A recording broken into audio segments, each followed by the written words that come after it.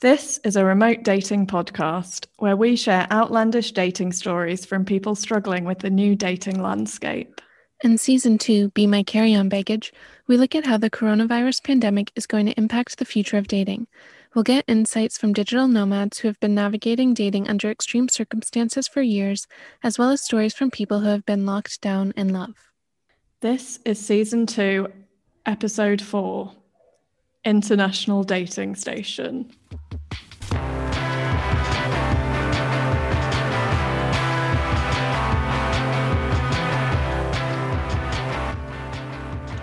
I'm Ellie.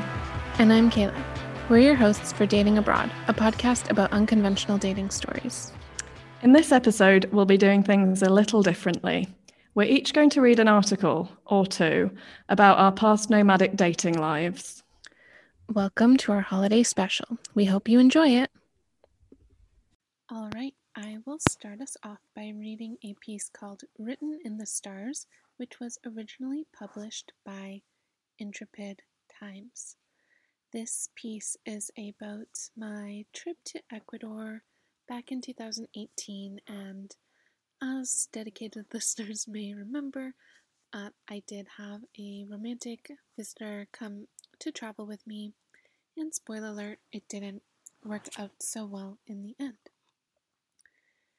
Written in the Stars. Grey Nosehair is the first thing I see emerge from the steam wafting off the mineral pool, followed by a man's voice. You come here a lot, he says, standing up, bringing his belly to sit on the water like a sloth resting on a tree branch, his leathery face coming into view. What of it? I want to demand, immediately defensive before I know what he wants to tell me. If you've seen me here, that means you're here all the time too, I think. But, never as brave as the version of myself in my head, I just nod. I usually come to the hot pools at night, but now, my last day in Baños, Ecuador, I've come in the afternoon so I have time to catch an overnight bus. The springs seem different in the day. Everything is clearer. I can see the emerald green forests blanket the mountains around us, glinting in the sun's rays, and a handful of older Ecuadorians are lounging in the rocky sulfuric pools. Where are you from? He asks. I tell him Canada, and he grins. I lived in Canada in a past life. How many past lives have you had? I ask. This is my 7th, the first in India, the next in Israel, then in Canada, and the last 4 here in Ecuador. The cool mountain breeze hits my chest, so I lower into the steaming water, coming face to face with the man's belly. I want to ask how he remembers his lives, how he knows he is the same soul reincarnated in different bodies and generations and countries, but we haven't gotten to that weekend Spanish class yet, so I nod again. You have a boyfriend? He asks me. No, I respond, nervous that he's going to either try to hit on me or scold me, but I'm wrong on both counts. Very good, I will tell you how to find your soulmate. What year and month were you born? Finally, someone who is dedicated to securing my romantic future. I tell him my birthday and he begins calculating on his fingers. You must find someone born on an odd number when you add the last 2 digits of their birth year. It is crucial for you. I run through the ages of the guys I'm seeing. They both land on odd numbers, and I breathe a sigh of relief. One of them is currently traveling with me in Ecuador. While I wonder if my frequent trips to the hot springs are a thinly veiled attempt to avoid spending time with him, I'm glad the numerological forces of the universe aren't pushing me to end things with him yet. I tell the man about my relief. This is excellent news, he says. Many people in my family have chosen wrong, not following these rules. My sister and her husband, divorced. My brother-in-law and his wife, separated. My parents, divorced. In both our families, my wife and I are the only couple still together and the only couple whose numbers are a match. A few months earlier, I had met a man in the place where all great romances begin, a Greek island. As we ate calamari on the cobbled streets of the old town and watched the sunset on a white sand beach, we both lamented how fleeting a travel romance could be. After keeping in touch via text for a couple of months, we decided to meet up again on another continent.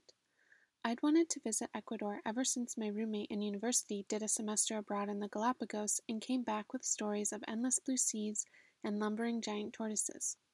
The thought of exploring Ecuador, hiking through lush forests at high altitudes, and swimming with the sea turtles with my new boo was recklessly appealing.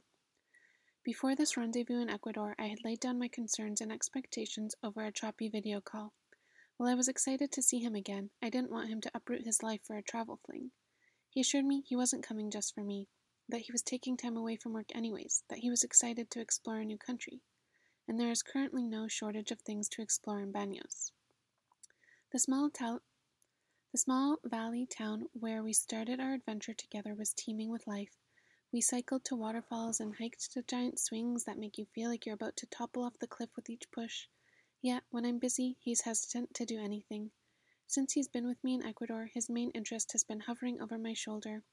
While I write in cozy cafes with brightly woven tablecloths surrounded by an aroma of hot cocoa, he spends most of his days waiting until I'm ready to spend time with him, a window that's increasingly closing as I fill my days with work and solo trips to the hot pools hidden away in the corner of town. One day, on those rocks up there, I saw the image of the Virgin Mary crying, next to a $sign, the man in the hot pool tells me, pointing up to one of the rock faces that surround us, which is home to the skinny waterfall delivering mineral water to the springs. There is a rickety staircase leading up to a brick turret that allows visitors a closer look at the falls. I watch the small stream of people ascend to a poorer view, surely, than looking at the waterfall from a few meters away, before turning my gaze up to the place where he's pointing. Ever since that day, I have made a lot of money. Look, can you see her? She is there now. The only face I see is rock. I can't see it, I tell him, and he looks disappointed. I'm disappointed too. With nothing left to say, now that I've missed the divine revelation and depleted my Spanish vocabulary, I leave the pool to get dressed and catch a bus with my odd-numbered romantic interest. I walk through the town to the bus station, taking in my last mountainous view before heading to the coast. I watch the cliffs with shades of green, emerald, jade, mint, tower above me as I cross over the river, kayaks floating below. It's as if the whole town is offering me one giant green light.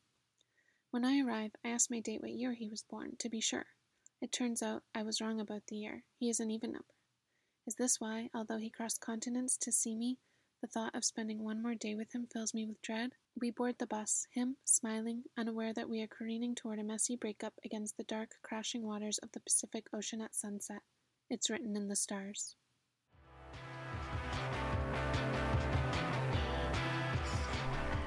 Hello guys! So, the first article I'm going to read is an absolute blast from the past. It's one I dug out of my archives from 2009. I was 22, living in Dubai, writing for Celebrity magazine, and it was coming up to Valentine's Day.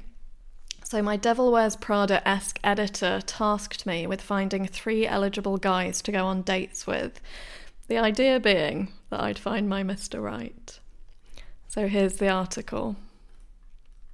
Finding my Mr. Right.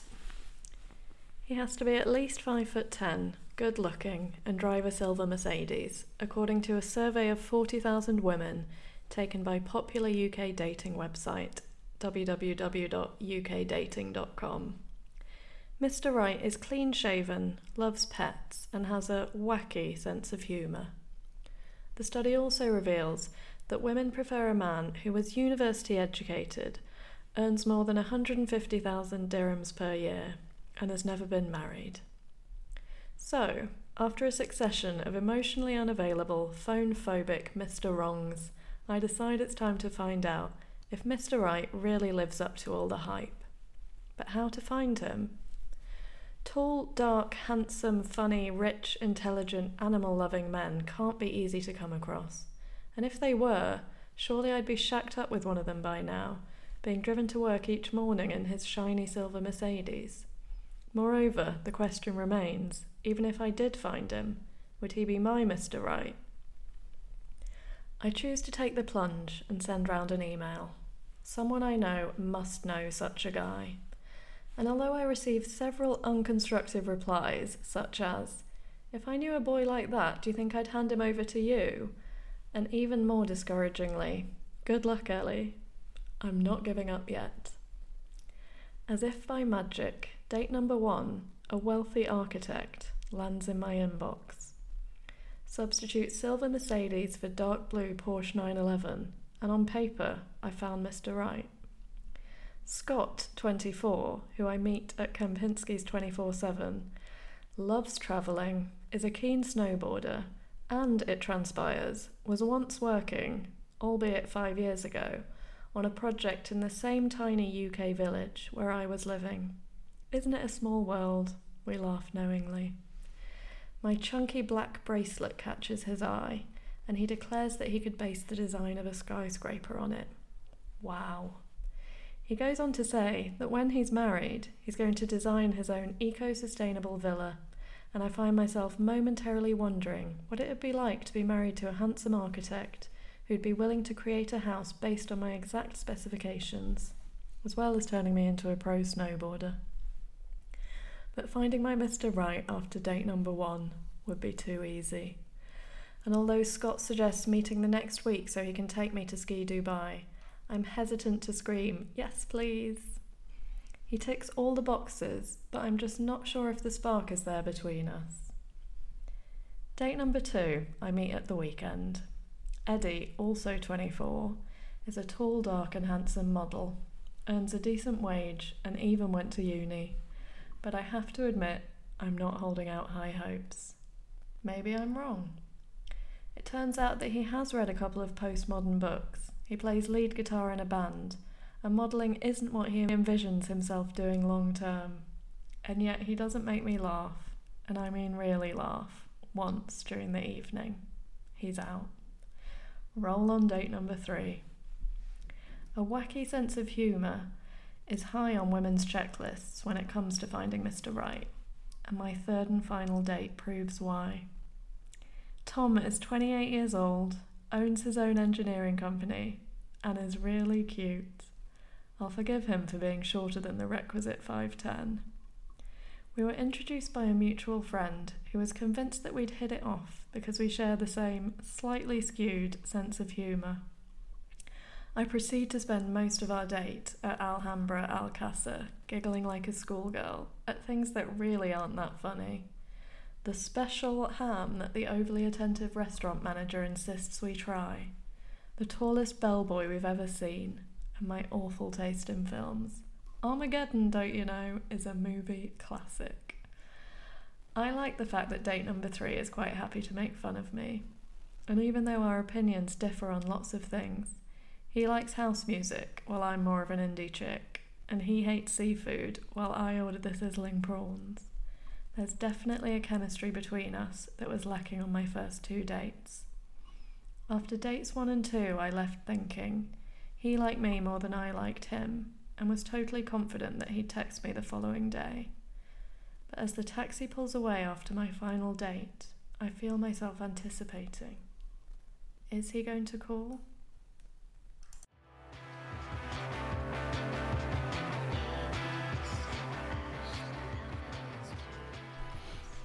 In case you were wondering, he did call. We fell in love, moved back to the UK, and then actually started our nomad journey together a couple of years later. We ended up being a couple for 7 years, so while it's not exactly a happily ever after, it was not a bad result from writing a magazine article.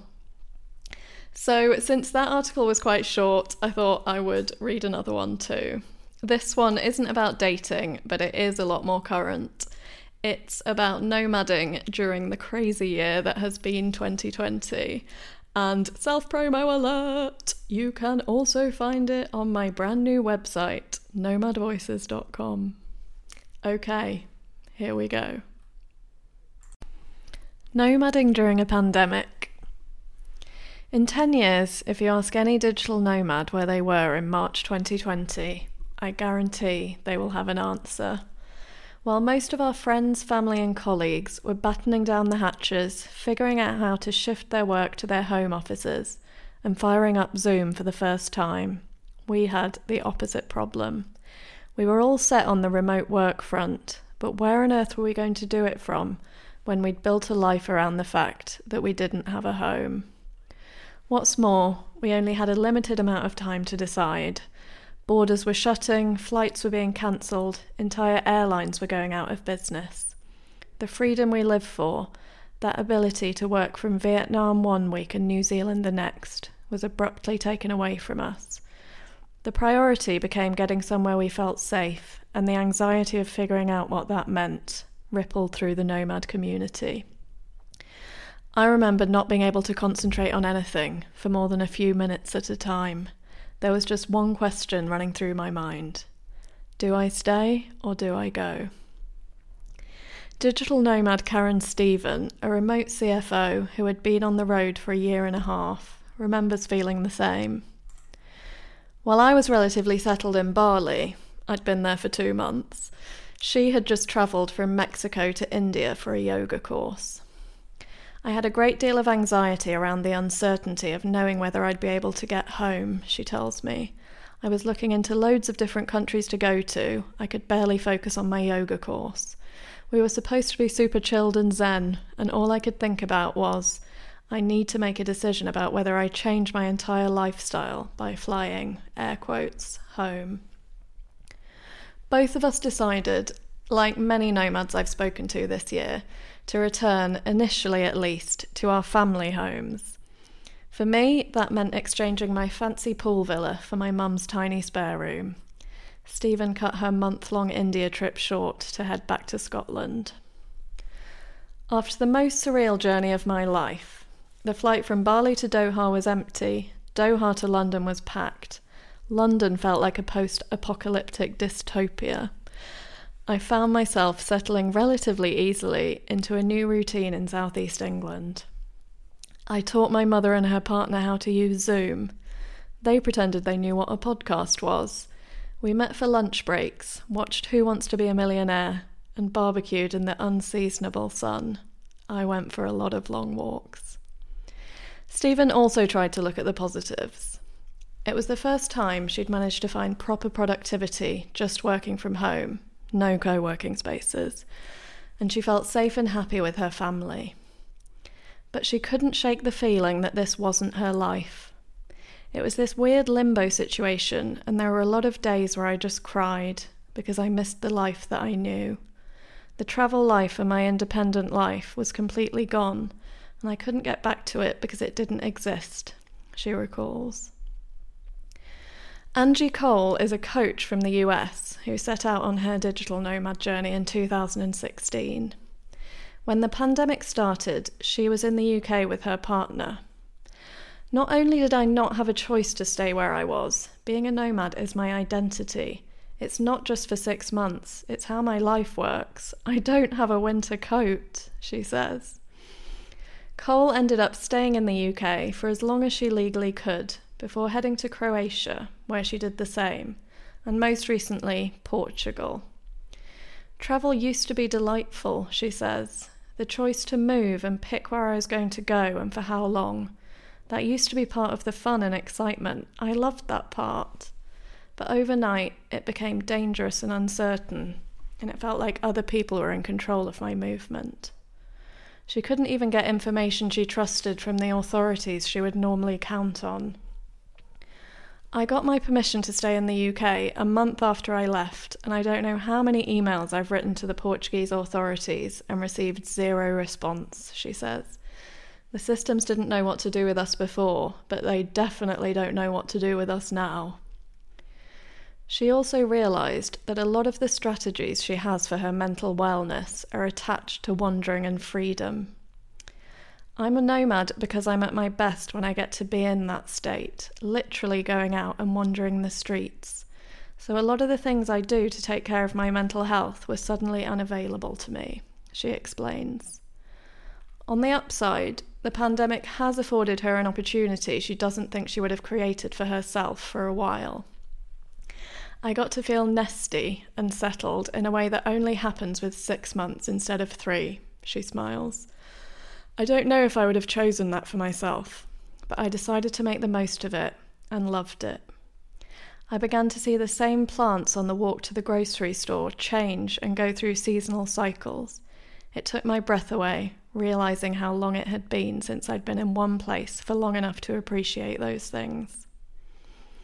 Veteran nomad Hannah Dixon, the creator of virtual assistant training program Digital Nomad Kit, identifies.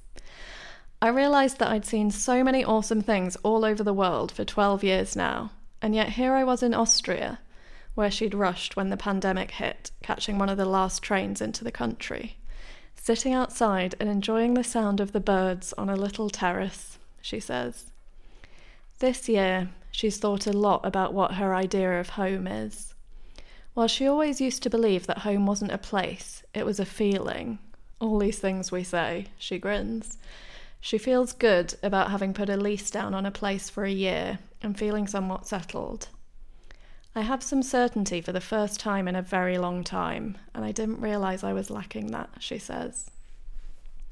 Mirroring my feelings, and those of many other nomads, Dixon says the pandemic hasn't changed her mind about being a nomad, but she is going to dramatically change how she lives the lifestyle, spending year-long stints on different continents, rather than months. Her reaction to furnishing her new apartment indicates just how far she is from hanging up her nomad badge. I bought a sofa and was so excited about the sofa. Then I got home and I was in a bad mood for hours, she laughs. There was something in me rebelling against it. It meant I was really staying here. It's a strange up and down. Sometimes I'm great about staying put.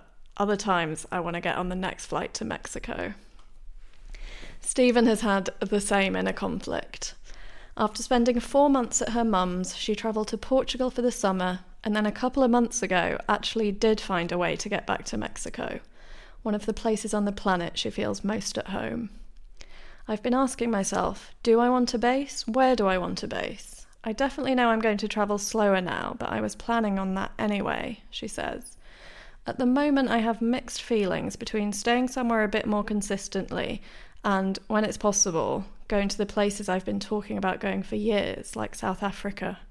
We can't assume we're always going to be able to travel. My 2020 followed a similar trajectory to Stephen's. After 3 months in the bosom of my family, I flew to Germany to spend the summer with a close friend. Now I'm in Portugal, where I plan to stay, until Brexit means I have to leave. I was reminiscing with a nomad friend the other day about a life-changing trip we took to Sri Lanka, and it occurred to me that if we'd had the same conversation 18 months ago, we might have spontaneously booked a flight to Colombo the next day to relive it all. I don't think I'll ever treat travel that lightly again, at least I hope not. Like Cole and Dixon, lockdown helped me appreciate the small things. A takeaway latte on a windswept British beach, daily walks along the same hedge-lined paths, family time. But it's also reminded me just how much I love being a nomad and how privileged I am to be able to live like this. So while I do plan to slow down and might even set up a home base to live in for part of the year, I certainly won't be putting down serious roots anytime soon. Now, where's that vaccine?